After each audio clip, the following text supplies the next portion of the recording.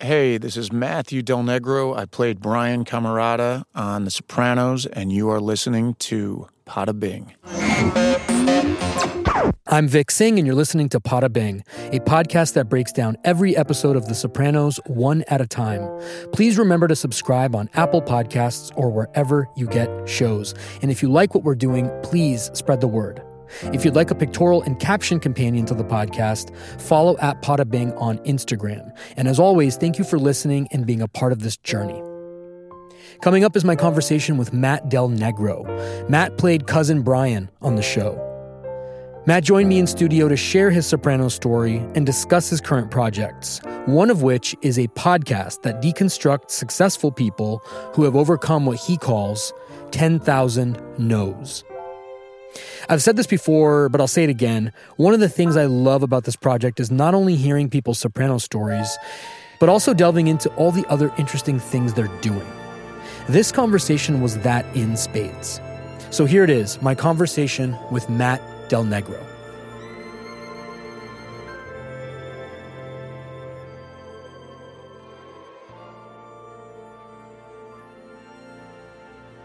Matt, thanks for being here. Thank you for having me, Vic. Pleasure to meet you. And thanks for going down memory lane with me today. Yeah. One of Tony Soprano's lines from the show is, "Remember when is the lowest form of communication?" I don't know if you remember that, but he gets up, he storms out of a dinner in season 6, and I'm essentially asking everybody that comes in here to go down memory lane, so I feel like the angel of Tony Soprano is like looking down at me and shaking his head right now. Well, I had, speaking of nostalgia, just driving over here, I live pretty far. I live way on the west side now, but I didn't realize until I was en route to you that I'm so close to the apartment where we had our son, 2 blocks away, chateau across the way. So many memories there, and I've shot there, and so thinking about Sopranos is I'm excited to see where we go with this conversation. It's Awesome. been a while. Well, I'm going to start in not a weird place for you, but like a non-Sopranos place. You played Division I lacrosse. I did, yeah. How did you pivot from elite sports to acting? So I wanted to go study abroad at some point. I was at Boston College, and most people go away spring of junior year. And some upperclassmen had gone to Australia. For some reason, I got that in my head. I wanted to go to Australia, beaches, all that stuff. Then I started to realize, lacrosse season is in the spring. I can't do that. So between sophomore and junior year, instead, I went to Italy, the motherland. I'm 100% Italian. So I went to a little town called Perugia, and it's in the Umbria section of Italy. And I studied this place, Università per Stranieri. It's a university for foreigners. Long story short, was going out with a girl from BC. She was in Florence studying. I was in Perugia. We broke up along the way. All stories seem to start. It always starts with a girl, yeah. right? Broke up along the way. My sister had given me a journal, and I still have that journal, and I look at the first entries were really boring, like very obligatory, Today I went to the piazza, whatever, and try to describe what I was doing. Then the breakup happened, and I just poured all of this shit. Can I swear on this? Of course. It's a Sopranos fucking podcast. Sopranos. Yeah. So I just poured all of this shit out into this journal, and a lot of things. I think what happened was I was out of my comfort zone of BC, and you almost, without realizing it, create a persona. You play lacrosse. There's a whole thing that goes with that, and a nickname, and the whole thing that goes just all this stuff that becomes expected of you. And then I was in Italy, and I was kind of like, this isn't. I love this, but this isn't all of who I am and who I want to be and what I want to do. And in that first journal, I had, I think I said at some point, like, what am I going to do? What am I doing? Maybe I'll be a writer. Maybe I'll be an actor. I mean, that was like a throwaway, In retrospect, it's not as crazy as it seemed to me at the time. When I think back now, I played a little guitar, a little piano growing up. There was I always thought I wanted to be a lawyer. My dad is a lawyer. The way he spoke about the law was similar to how I approach characters, which is I'm defending their perspective to the world. So it's not that odd, but at the time I was like, what the, what? So anyway, totally out of my element, started to question, do I want to keep playing lacrosse? All this stuff. The breakup happened. I came back on fire. I was like, I got this new voice in me. And I went back to school and I played fall ball again. Like I just got right back into it.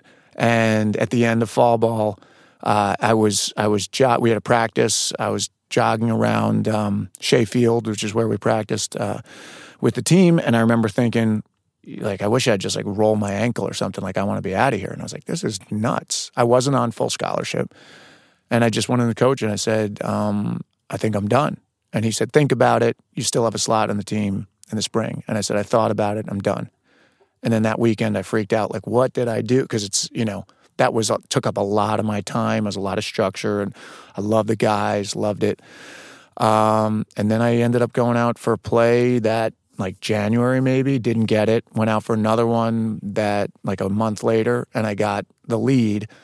But it was a one-act play. Wasn't even on a stage. Through your university. At BC, at Boston College. Yeah, it wasn't even on a stage. It was in a lecture hall.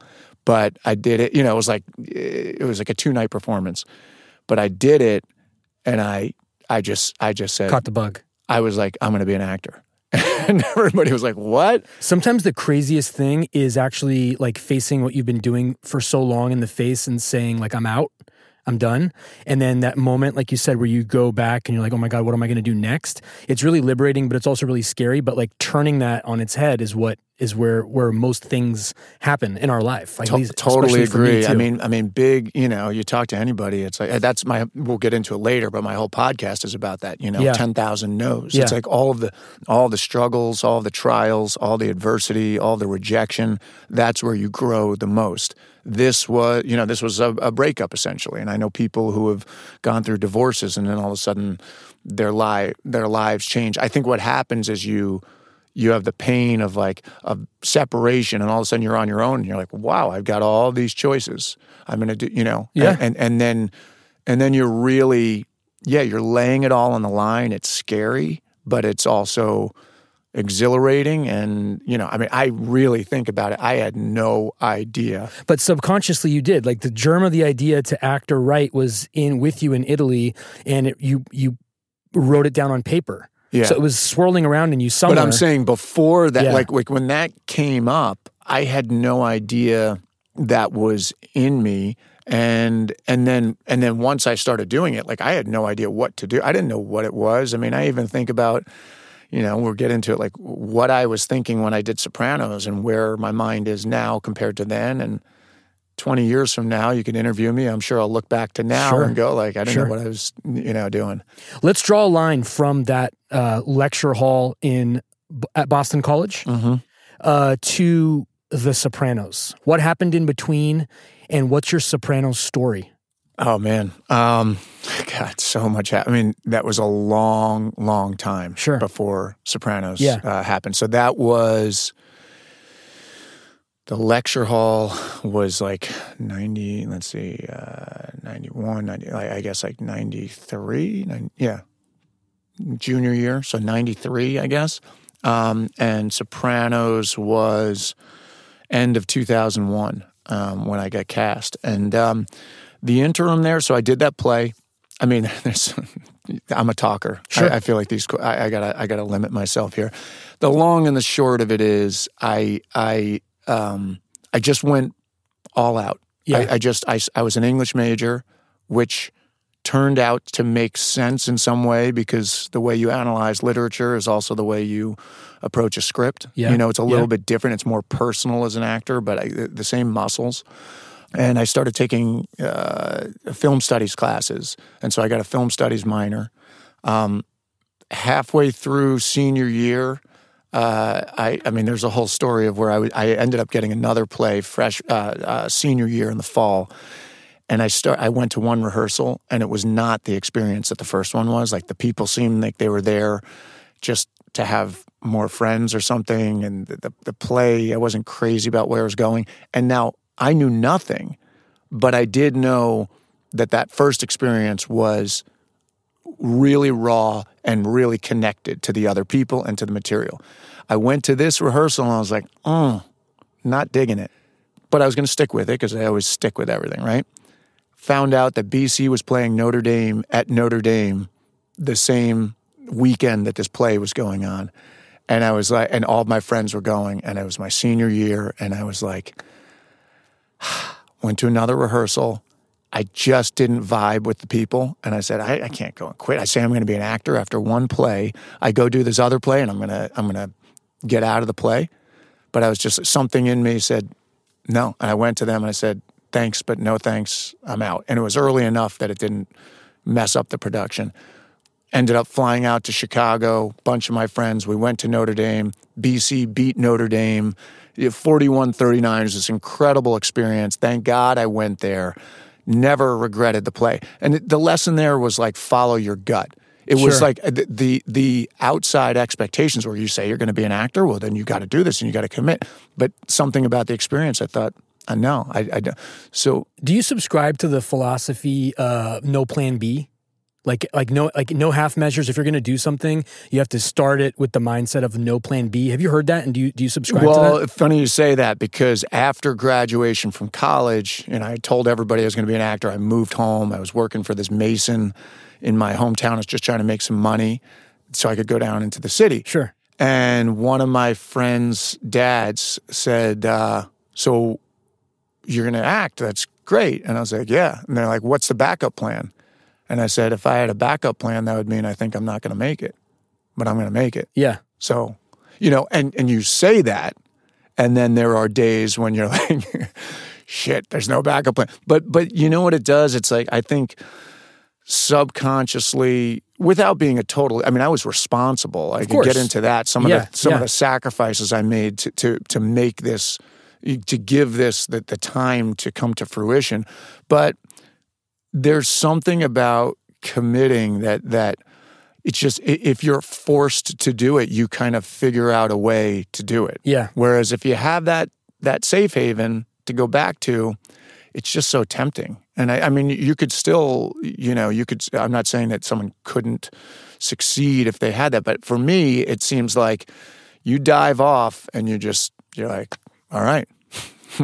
It's either hit the ground or grow wings and swoop up. The older that I've gotten, I've realized that if you do anything, you have to have that mindset more. It's more important to have that mindset than anything else, because if you go into something with a backup plan and you approach it with a sort of like a half measure mentality, it's already done. It's already DOA before it has a chance to blossom, whether that's a relationship, whether that's a career pivot, or what have you. Yeah, there are so many times when honestly, it's okay. So to have many those times when I should have quit on paper, should have been done. Right. If I were smart, you look at it, you're like, you are an idiot, dude. To continue this. Yeah. I mean, countless times. Yeah. So the fact that I was committed, I think I was kind of like, I'm in it. This is what I do. And there are moments though when you really look in the mirror and go like, "Hey, dude, are you delusional? Yeah. Do you really think you can do this? Or do you When are those moments most prevalent? Like when there's like a lapse in work, or is it a lapse in work in the beginning? You're talking about what was that trajectory from that lecture hall to Sopranos. Yeah. I mean, that's a long time. Almost 10 years. Yeah, and I worked. I mean, what would happen to me? And I look back now and I go like, it's easy to look back and do this, but I look back now and I'm like, somehow it's like, God was like, every time it would get to the, right to the cliff, I'd be right on the brink of just like hanging on by my fingertips. Something really cool would come through. And, this first one was this movie called The North End, which actually I did with Frank Vincent. Phil Leotardo. Yeah. Yeah. Rest in peace. Rest in peace. That was my first kind of big break after, I did a ton of black box theater for free. I took classes. We were talking about, not being irresponsible. I mean, I got an apartment in the city, 401 East 82nd, number 5A, 5-floor walk up, 82nd and 1st, $1,000 a month, rent stabilized. It was a 1-bedroom. I built a wall I built a loft. I had a friend from college the first year. Then he got engaged and he left. A buddy from high school moved in. Stayed in that place. So I was paying $500 a month to be on 82nd and First. Stayed in that place for 7 years. My last year there, I was paying $632 a month. People don't talk about that in acting class. That was so important to me being here talking to you right now. The logistics. Like, you know, you're not going to make money for years. I didn't see a dime for years. I paid money, you know, headshots, classes, all of it. You'd go from bartending. Travel. Travel. But just like to go do a play, you took a pay cut from your bartending gig.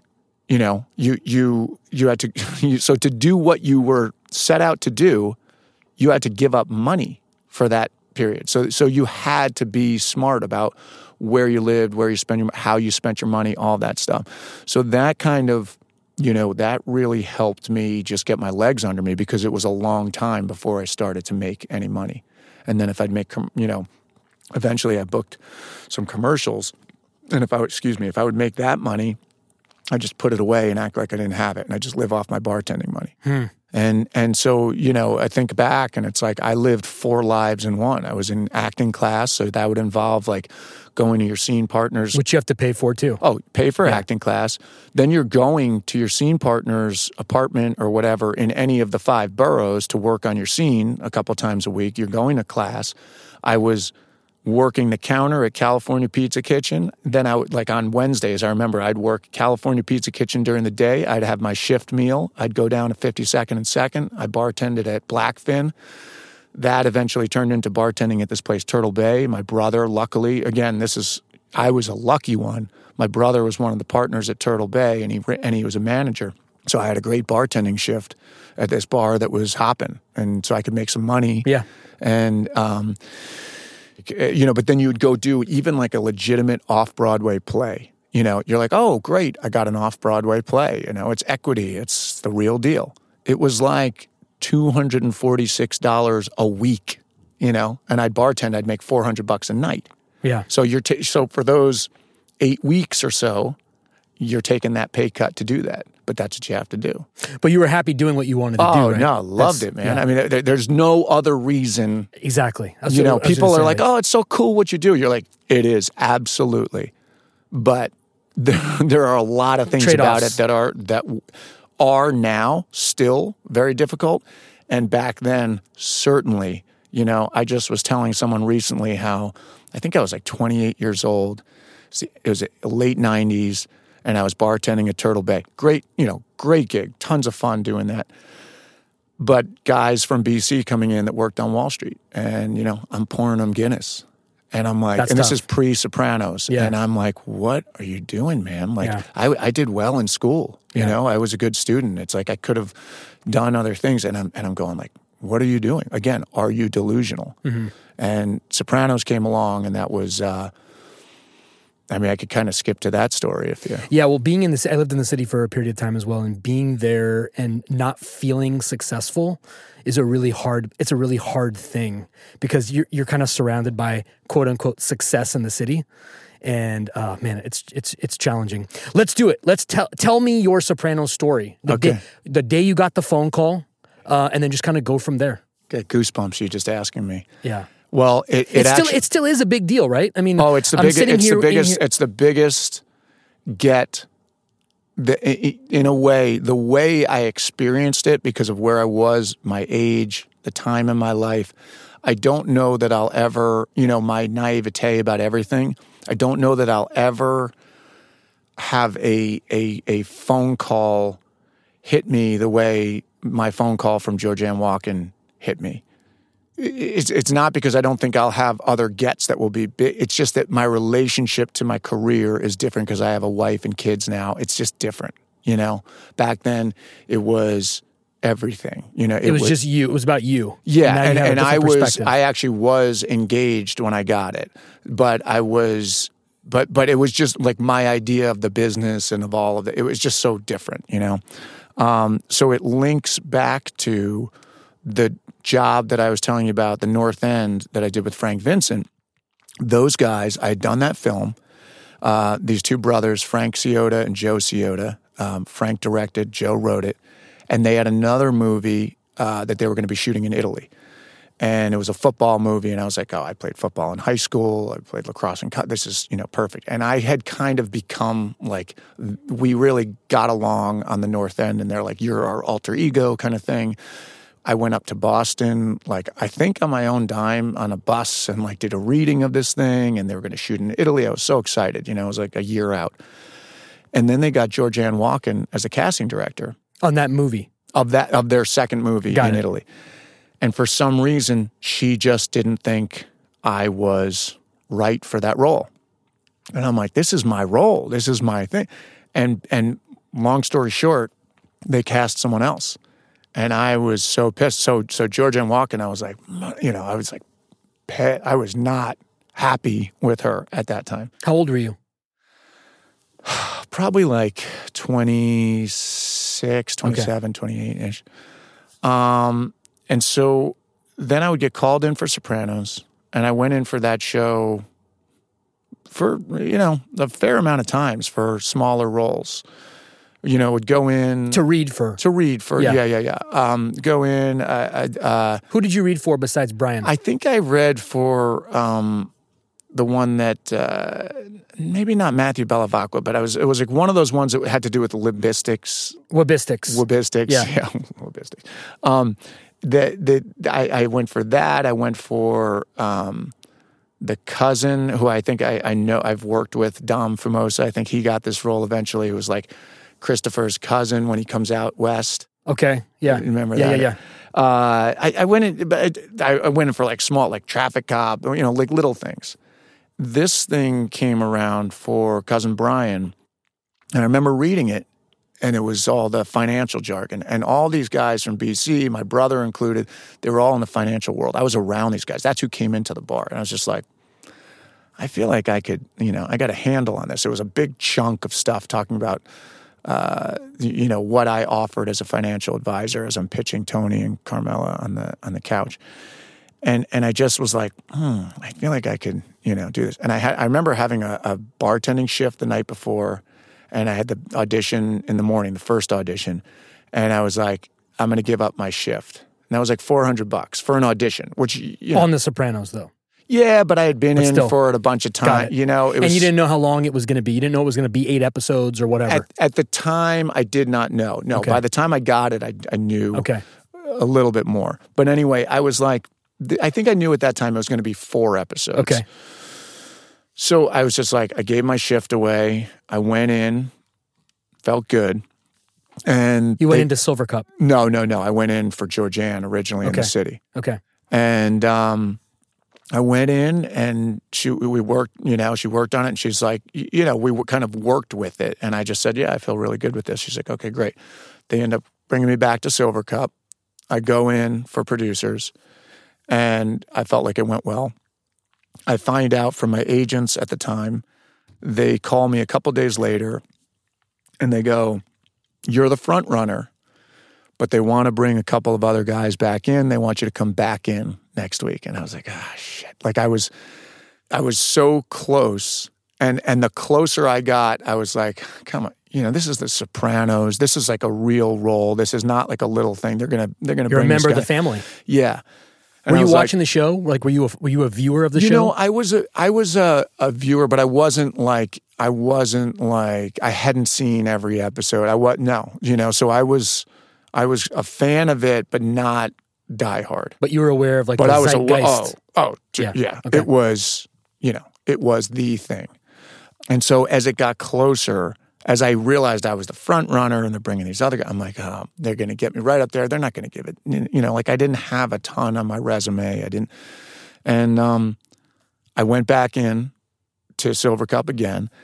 This is like the next week.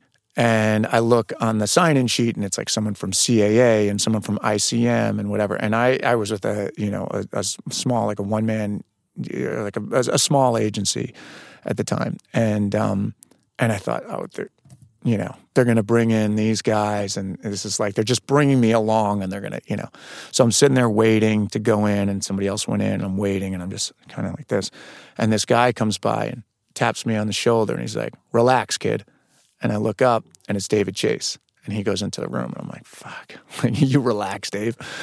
So I went into the room, did my thing, felt good, but when you've done this, any actors listening to this know, sometimes you feel good, you don't get it. Sometimes you feel like shit, and you get it. And I felt good, but you're like, I don't know. Was he in the room for that one? Yeah, he was in the room. Was that the first time he was in the room for you? That was the first time he was in the room. Okay. And your first encounter with him was him tapping you on the back. Yeah, relax, kid. Wow. So classic. Yeah. So I got out. It was I can tell you the exact date. It was December 20th, 2001. I love that. Yeah. That you can do that. I go back into the city. I have like a big cell phone at the time. It was the big cell phone. I go back into the city. I go into a deli in Midtown. My wife worked in Midtown at the time. And I was going to get her a Christmas gift, and I had to go to like Park Avenue or something. I go into a deli, and I get like a ham, egg, and cheese sandwich or whatever. Get it. I eat it in there. I guess there's no cell service. I come out. I'm walking to go get this perfume I was trying to get her, and I realize I have a message. I check the message, and it's Georgianne Walken, and she's like, "Hey, Matt, it's Georgianne." And I was like, fuck. She's like, "I just wanted to tell you, you got the part, kiddo." And I was like, ah! I'm like I was on, I think it's Park Avenue. And I was just like, holy fucking shit. Did you save that message? You still have it? I don't know if I still have it. Okay. I saved it for a while. I don't think I still have it. I mean, you obviously don't have the phone, but that's like a big deal. It's surprising that she told you on voicemail that you got the part. Usually, stuff like that, they're like, "Hey, call me back. I need to talk to you." I think because it was so... I think because... I don't know why, but that was... And I was in getting a ham, egg, and cheese sandwich. Most people are like, for important news, like, "Hey, I need you to call me. I need to talk to you about something that's important." Yeah. They'll give you the news, voice to voice. On a voicemail is interesting. It is. There's an urgency. Maybe there was an immediacy they needed to get going, and it is. Yeah. But it was great the way she misdirected me with her voice. It was like, "Hey, it's Georgianne," and then, "You got the part, kiddo," and it was just like, holy shit. Went into the place to get the. It was very bizarre, and such an incredible memory of this, of like, going in to get the perfume, and then there was like the bigger perfume. Did you get the better one? I got her the bigger perfume. Yeah. And then I went, and she was in Midtown. Yeah. And I went up to her office, and there was like, "What are you doing here?" And I walked in, and I remember getting like choked up and teary-eyed, and like all of her coworkers came out, and I was like, I got it. It was like... And she knew what you were talking about. Yeah. It was like, I'm getting goosebumps right now, because it was such... it was such an incredible external validation of something that I believed in, but it had been so many years of like not really, I had these little victories, but there was nothing that was, substantial, that was like, this was The Sopranos, And it wasn't just like a one-off. It was something that was going to be around, like he was going to have some meat on it, You're part of something that is going to be and you might not have known this then, but you're a part of something that's going to forever be known as one of the greatest pieces of media ever. And we're sitting here talking about it still. And a lot of young people are watching the show for the first time, second time through, and all these characters, yours included, are new. And that's going to be in perpetuity for all, my 5-year-old is eventually going to watch this show with me one day, and you're going to be young cousin Brian on there, and that's an amazing fucking thing, and I can imagine like getting something like that, at least understanding the gravity of what the show was, and then being able to share that with your spouse. You can't put it in words. It's one of the things the thing that we were talking about at the beginning. You can't quantify, like no amount of money can quantify that feeling. Is that a fair statement? Totally. I mean, and it's funny that you say that, because that was the other thing. I always say that Sopranos was like the gift that keeps on giving.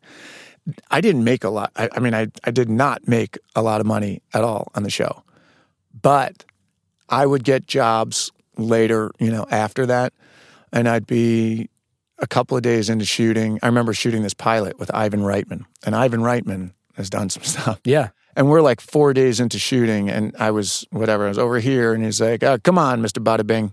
Yeah, and I was like, Cousin Brian. And I'm like, holy shit, Ivan Reitman knows me? Now, I've been working, he cast me, he was in the thing, but the fact that he had seen my work from before, that he knew me prior to that, I was like, oh my God. And then I thought, well, yeah, people in the industry watch Sopranos, so yeah. They would. Will Janowitz was in that seat. He was Meadows' boyfriend. Yeah, no, I know Will. I haven't seen him. And he was in a bunch, I think 14, 18 episodes, a bunch of episodes.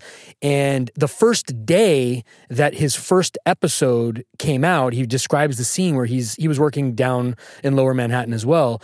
And like literally from like a Sunday to a Monday, it was a night and day change. Random people all over the city were just sort of like locked and loaded on his face. And it never goes away, because when viewers of this show in particular are watching it, you're so glued to it. You're scrutinizing everything with a fine-tooth comb because you don't want to miss anything. So the characters are even more a part of the fans' sort of subconscious. And does it still happen for you? Like, do you still get the Sopranos stare? You know what I'll get now is, but I experienced that at the time. Yeah. And I try to explain that to people that weren't around during that. I'm like, It was, I don't know, maybe Game of Thrones has this, but there was no streaming, none of that. It was like Sunday night, you had to be there. Appointment viewing. Everybody was watching. Yeah. So it was bizarre getting on the subway after that. I'm on the subway going to work, and people, it was a very surreal time for me. And, but you were saying, oh, do I still get it now? Now what I'll get, now it's like, people in my town out here know me. They know I'm an actor. They know I'm the dad or whatever. I'm at the school, blah, blah, blah. But they don't necessarily know that I did Sopranos. And then they'll see a rerun. Or recently with the 20-year reunion or anniversary or whatever, they're like, holy shit, you're on The Sopranos. I remember you, and they put it together after knowing me for a couple of years, So it is a show like no other, and the experience, I would say the closest other show to that in terms of like that kind of prestige was The West Wing. I'm going to ask you about that. Oh, yeah. So hold that thought. Yeah. You did 8 episodes on The Sopranos between seasons 4 and 6. Share something in a way that you can only do on a podcast. Share something from that time with James, Edie, other members of the cast, directors, or David Chase. Any anecdotes, any memories, anything that percolates up to this day? Yeah. There are many. I think without breaking any omertas, obviously. Yeah, exactly. Okay. I think, and what's funny is I'm doing a job right now, and the makeup artist, she said, I'm Kimbra, and I go, I know you. We work together. And I was like, she's like, huh? And I go, Sopranos? And she's like, yeah. So I reached out to her. Oh, you did? To do the podcast. I haven't heard back. I'll tell her. I'm going to see her in that's like a awesome. week or two. That's so crazy. But so we went down memory lane a little bit, and I worked with Lorraine Bracco a couple of years ago. We went down. But anyway, the one I'll give you, I think this is a great one if there's any actors listening, because this was a great lesson for me. First of all, I was so lucky. I had the majority of my scene, basically every scene was with Edie or Jim. Yeah. So I was very lucky. It was like a master class every time I went to work. So I would just, try to be a sponge. And at one point, we were shooting this scene in a casino where, we come out, and it's the episode where Furio almost puts Tony through the, propellers. The propeller, yeah. So right before that, we're coming out of like this back room and the casino, and I'm like, drunk and like hanging all over Tony, and I'm going bum bum bum bum bum bum bum, doing this thing, and then we flop onto the couch, and we have this little scene, and it's not even a big scene. We do it, and all of a sudden I look over, and Jim's got his arms out like this, and he's spinning around before, as they're calling like sound speed or whatever. He's like kind of getting himself dizzy. He's like, come on, So I start doing it with him. And we're spinning around. We'd spin around right up until the time when they call action, and then we'd go in, and we really were, kind of like off balance, off kilter.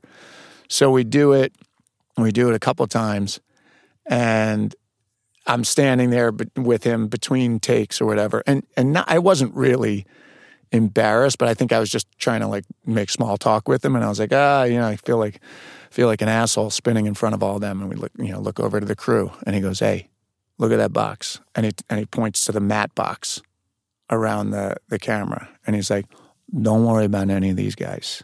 All that matters is a fucking box." And I was like, holy shit. He's basically like, don't worry what anybody on set thinks of you. Your performance is for that camera. And that's going to last, in this case, as you're saying with this show, for a pretty long time.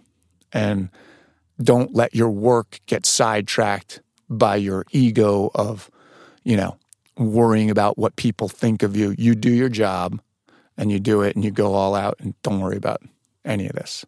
I think that's a pretty damn good lesson. Just about the box. It's all about the box. It's all about the box. Wow. And I mean, there were many, many, many of those. I was lucky because the relationship that Brian had to Tony was Tony takes him under his wing. Yeah. So I feel like Matt benefited from that from Jim, the actor. I felt like it's not like we were best friends or anything, but he was very kind and inclusive, and I just felt, I felt like I was like taken care of. I was like, man, this is a good guy to have taking care of you. That's awesome. He's just an incredible actor. And it's interesting that you highlighted the fact that your scenes were primarily with the two of them, which is, again, a level of specialty unto itself. Yeah. A level of specialness, I should say, because the two of them are just so dynamic. One of the things about the show, maybe you can attest to this, that makes it so rewatchable is the timelessness, and that timelessness stems from the performances. It's about two humans interacting. You don't need technology. You don't need modernity. You don't need any sort of contemporary things. It's just two humans that are interacting in ways that many of us still interact with each other to this day, and that they interacted with each other in the 60s. It's just those moments, those fly-on-the-wall moments, and they captured that scene after scene after scene after scene. And the scene with the financial planner coming into the family and trying to like sell his wares, that's a very common thing to this day as well. They pick these moments that are so timeless. After The Sopranos, or somewhat contemporaneously with it, you had a pretty solid run on the back end of The West Wing. Did the Sopranos gig play a factor in that? Like, was there any overlap? No, there was no. I was done with The Sopranos. The bulk of my work on The Sopranos was that fourth season, and then I ended up doing like one little thing in the next season. Then I came back and bought a spec house from Carm a little bit later. Yeah. And then I was supposed to be in one line in the series finale at a funeral, but I was doing another job and I couldn't go back to New York. So West Wing came in 2005. So I was done, but it was another one of those ones where I got the job, and then once I was on the job for a little bit, people would be like, you're at Craft Services, and people are like, what was it like working on The Sopranos? And you're like, oh, you knew that I was on The Sopranos? Again, it's like, yeah, we knew you were on, like everybody watches it. So it didn't have, there might not have been a direct correlation, but again, the gift that keeps on giving. That show, I think, helps.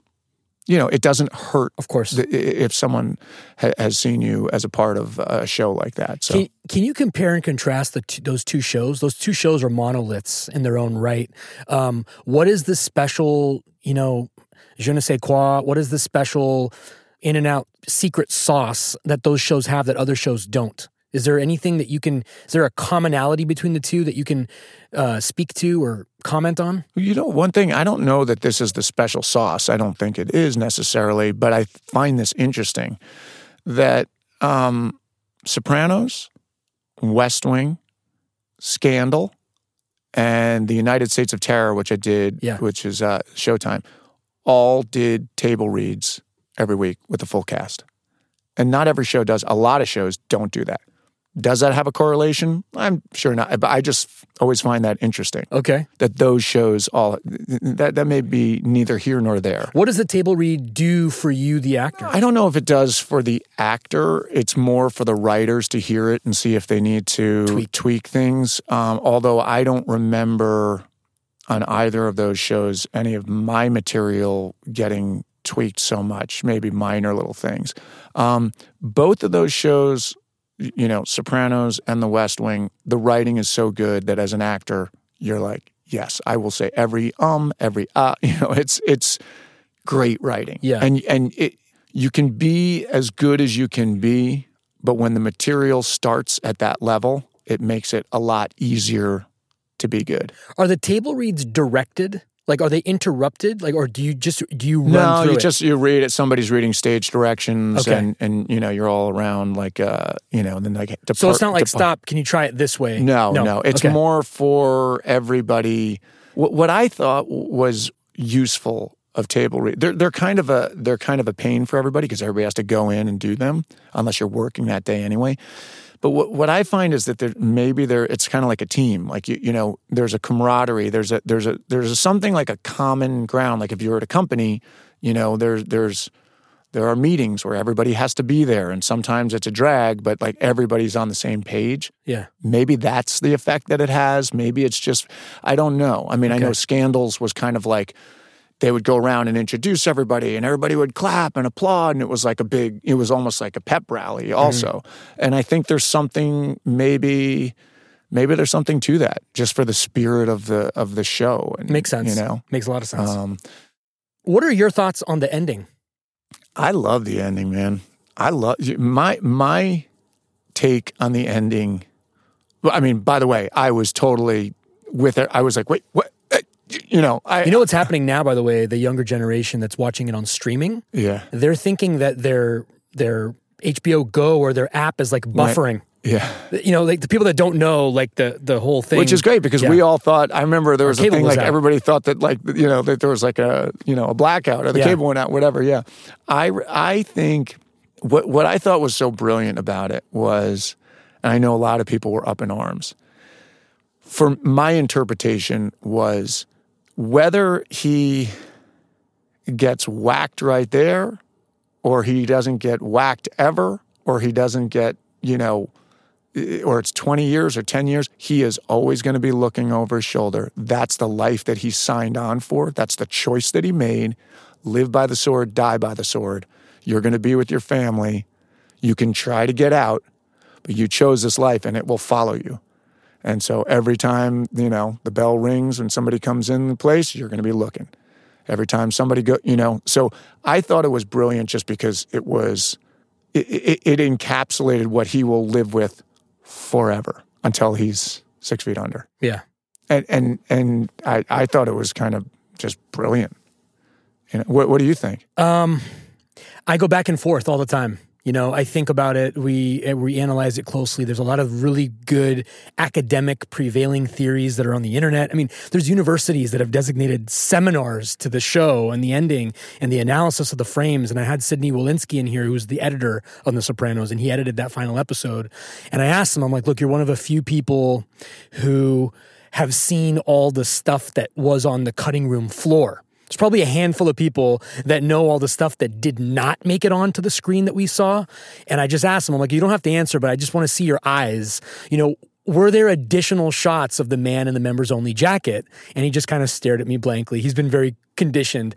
But I would like to think that was the end because that season was very stressful for Tony. And, Phil Leotardo's dead.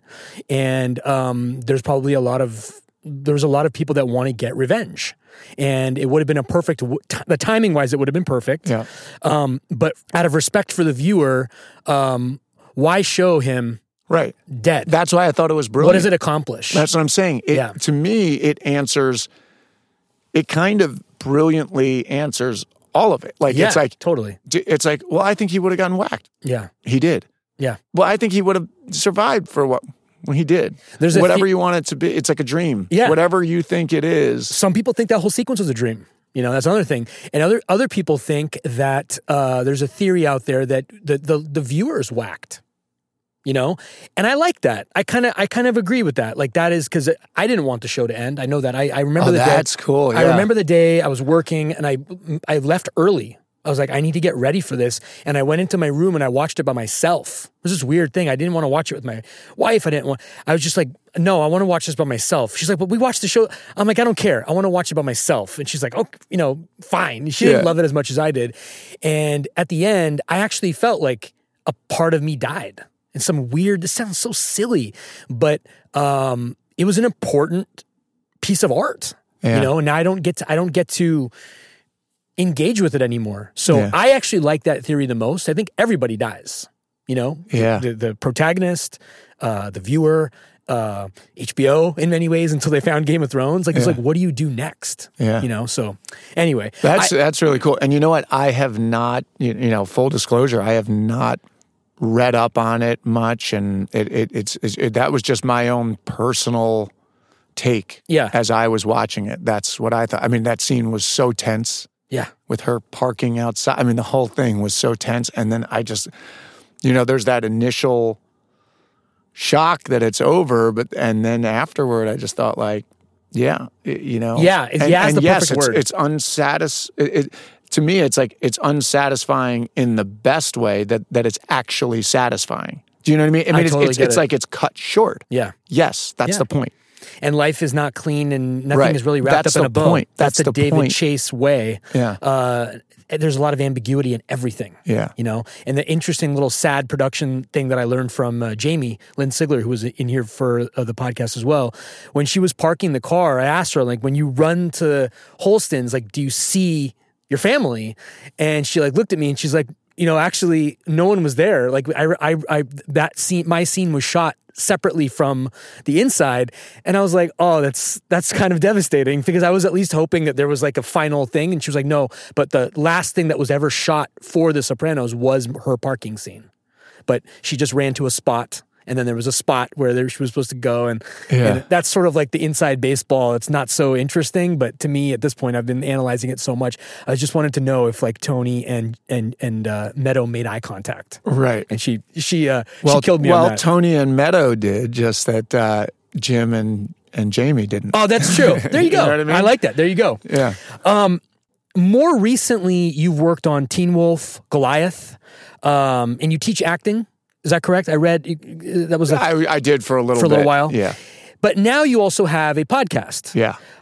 How did you get into audio? How did that happen? So I do voiceovers as well. Okay. So I've been, around audio houses, and actually one of the guys that owned one of the places where I did a recurring voiceover gig was the first person to say, hey, do you listen to podcasts? I was like, I don't know what a podcast, what do you mean? What is that? When was this? What year? It's not that long ago. Okay. I mean, it's probably 5, 6, 7 years. Okay, they're still pretty new school then. Yeah. Maybe it was 5 or 6 years ago. I don't know.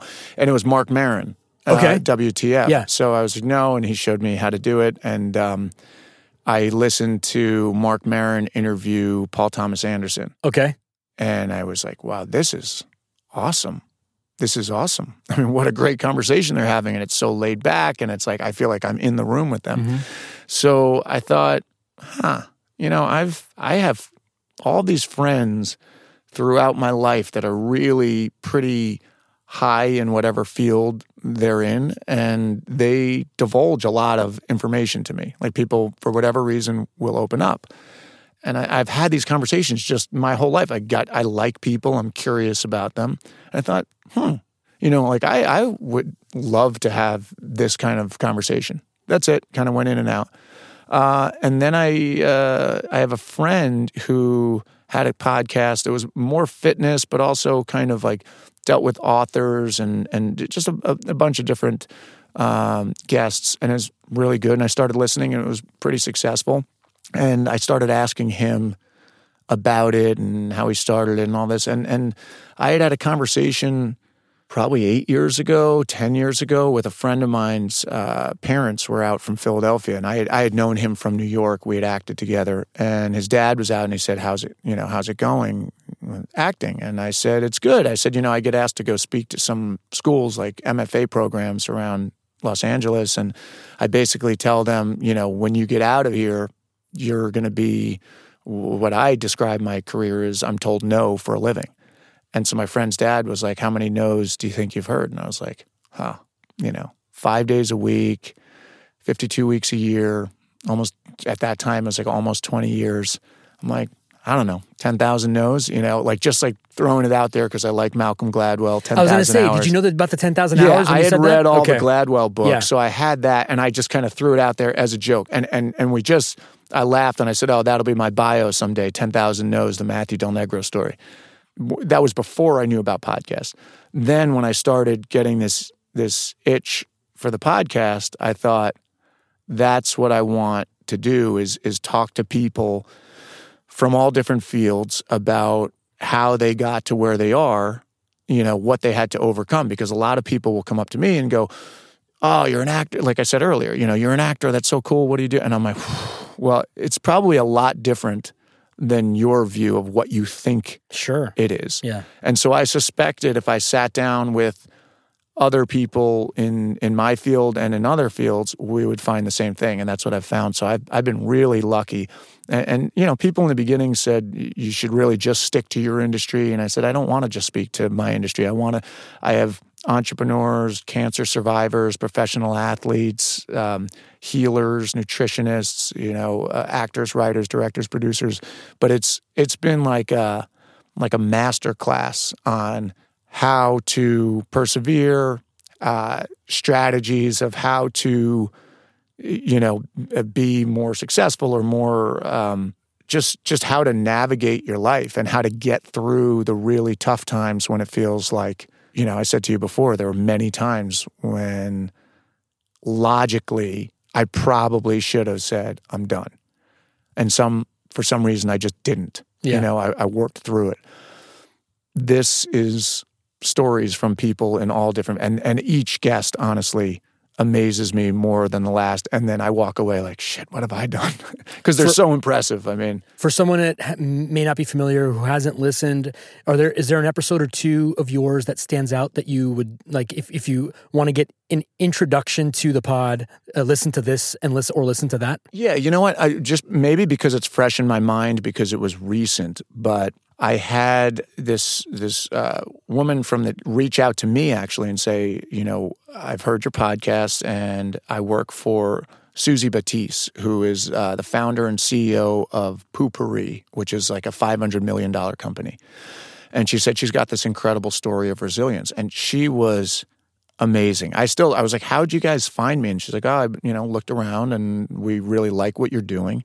And so we wanted Susie to come in. And she had this story. She grew up in poverty, sexually abused as a kid, physically abused by an ex, attempted suicide in her 20s, was like a serial entrepreneur, kind of bunch of businesses that didn't make it, went bankrupt twice. When she was 38, she went bankrupt, and she's like, I remember the sound of the tow truck taking my car out of the driveway. She said, I had nothing. And she just kind of said, I'm done. And for 4 years, she was kind of done. And then she had this idea for Poo-Pourri, and she went, she was just amazing. She was just this really incredible spirit, like in the room with her. She was, and her story was amazing. And the company is so successful. If you listen to podcasts like Oprah, all these people, the Poo-Pourri is one of the, the products that's always being on everyone. I feel like I hear it all the time. And I didn't connect it to her because they came to me. Sure, until, But that was amazing. I've got Gad Elmaleh, who's my co-star in this upcoming Netflix show. He's this Friday, and he's, one of the most famous guys in France. He's this comedian. They consider him the Seinfeld of France. And I saw him on Conan, actually. Was he? Yeah. He was on Conan recently promoting our show. Yeah. And he was in town in November and staying at the Chateau across the street. So I interviewed him over there. And what was cool was we had done a season of TV together. So we're just sitting there shooting the shit. And it was very different. I was proud of it because he's interviewed he's done tons of press for years and years, but I feel like it was a very intimate conversation, and some of the stories he told were really vulnerable, and then he's also funny. But honestly, my suggestion, if anybody's listening and they want to go check it out, go through and see which guests speak to you. Because I have like NFL players. It just depends what you're into. But they're all, honestly, they're all. I'm blown away every week. I sit down with people, and I know that sounds like I'm like pitching the show, but I really am. I'm every week. I'm like, holy shit. No, the nice thing about on-demand audio is that people can dip into it however, whenever, and wherever they want. Yeah. So there's no nice thing about podcasts is the people that listen and the people that tune in know they're expecting an intimate conversation. They're expecting to hear something that they won't necessarily get in other forms of media. Yeah. And if you consistently deliver that, they'll find something that they like. Yeah. How many episodes have you done so far? I've done close to 90. Almost to your 100. That's cool. Yeah, I do. You have a big guest plan for 100? Is that a thing you're thinking about, or? Yeah, well, I don't have anybody right now. I have. I'm kind of taking it as it's funny. I've been like, it's been very organic. The way it's come. It has to be. And Maron just did his 1,000th episode. Did he really? And it's literally just him and his producer just sort of talking about like the journey. Yeah. And it's interesting. It's like behind the scenes, nuts and bolts. Do you remember when we used this? And do you remember when we couldn't figure out what to plug that into? And I liked listening. He had one that was talking about the Obama one. Yeah. They talked about like all of the leading up to it. And it's interesting. It's interesting. Like, it totally is. That's actually one of the cool things. That's one of the Mount Rushmore moments for podcasting in general is the day that Obama drove up into his Highland Park neighborhood with all the cars. And those are narrow streets, by the way. Yeah. And funny story, his original house that he did the WTF in went for sale last year, and I live in Silver Lake, and I fantasized about buying it and making it the headquarters of my company. Yeah. It kind of would have been like a good omen. I thought somebody bought it didn't somebody buy it for a lot more than it should have? Somebody paid $100,000 over asking, but it was they bought it to live in it. I would have wanted to make it like my company headquarters for like a good omen to podcasting. Yeah. But that story of like getting a president of the United States to come to your house, which is a modest dwelling, and into the garage and sit down and just shoot the shit like we are right now. Yeah. Probably in a space not much bigger than where we are. Yeah. And that's a cool, amazing sort of like on the map moment for podcasting. Yeah. I mean, that's what was cool about the episode where they talk about it and the Secret Service coming beforehand and how they were freaking out. And then there was like a sniper on the roof of the garage. Yeah. It's insane. He just said it was like helicopters. Yeah. He said like the neighbors were like, what's going on? And it sounded, it's bananas. I mean, really, bananas. It is. Yeah. What's on your plate right now? Any projects coming up that you want to talk about or let listeners know? Yeah. I don't know when this will air, but 2 days from right now, which is Friday, April 12th, Huge in France, Netflix comedy series with Gad Elmaleh, who I was saying is my guest on my podcast this week. That comes out. It's 8 episodes. Really, really excited for it. Netflix seems to be behind it, and the premiere got a lot of love, and my character, I love my character. I'm playing an actor in it. Oh, nice. And it's like, it sends up all of this stuff that we do as actors. It was a lot of fun. I love the people, and it's beautifully shot. It's funny. It's got a heart. It's right up my alley. That's called Huge in France. And then I just started working in New York on a new Showtime series that will be out, I think, June 16th, starring Kevin Bacon and Aldous Hodge, City on a Hill. Cool. So I will come in the middle of that first season. And that's cool because, one, everybody involved, Tom Fontana, Matt Damon, Ben Affleck, it's a really great group to be working with. And it takes place in Boston in the early 90s and mid 90s. And that's when I was there. It's your wheelhouse. So it's like exactly when I was there. Yeah. So that's been cool. I've only shot 1 episode at this point, and I'll be going back and forth this spring. Are you from Boston? I'm from New York, Westchester County, New York, but I went to school up there with a bunch of chowder heads, so I like doing that. You can turn it on. I like that. Are you reading anything good at the moment? I've been reading I just started rereading it's not a novel, but it's Larry Moss's book. It's an acting book called The Intent to Live. And I had read it. I've been reading a bunch of things, but that I just took with me on my last trip to New York. I had read it and was very inspired by it about 10 years ago, revisited it, and I've been like underlining and just like remembering all these things I forgot. Also just read this book, The One Thing. Gary Keller, I want to say, is the author. I may be butchering that, but that's kind of about focus. It's not a novel. It's more like a book about, focus and all that. I haven't read a novel in a bit. What music has been on rotation for you the past few months? On the way over, yeah, I had Jack FM on. Okay, 93.1. And it was just randomly on. But I realized I'm listening to podcasts all the time. I'm listening. What's your favorite podcast right now? What are your top 2-3 go-to ones on a regular basis? I will. There's a guy that I interviewed recently that has a new podcast, and I just kind of dig it. It's called The Charlie Rocket Show. Okay, and he was just this like incredibly like unique dude who came on, and his story was that he was over 300 pounds, had a diagnosis with a brain tumor, and he was like in the record industry. He was like a hip hop producer in Atlanta, and he just went cold turkey, left the business, and said he wanted to be an athlete. And he started running, and he biked across America. He did a bunch of marathons. He did an Ironman in Australia, and Nike. He ended up making this like fan-based commercial for Nike where he put himself in, and at the end it says insert Nike logo.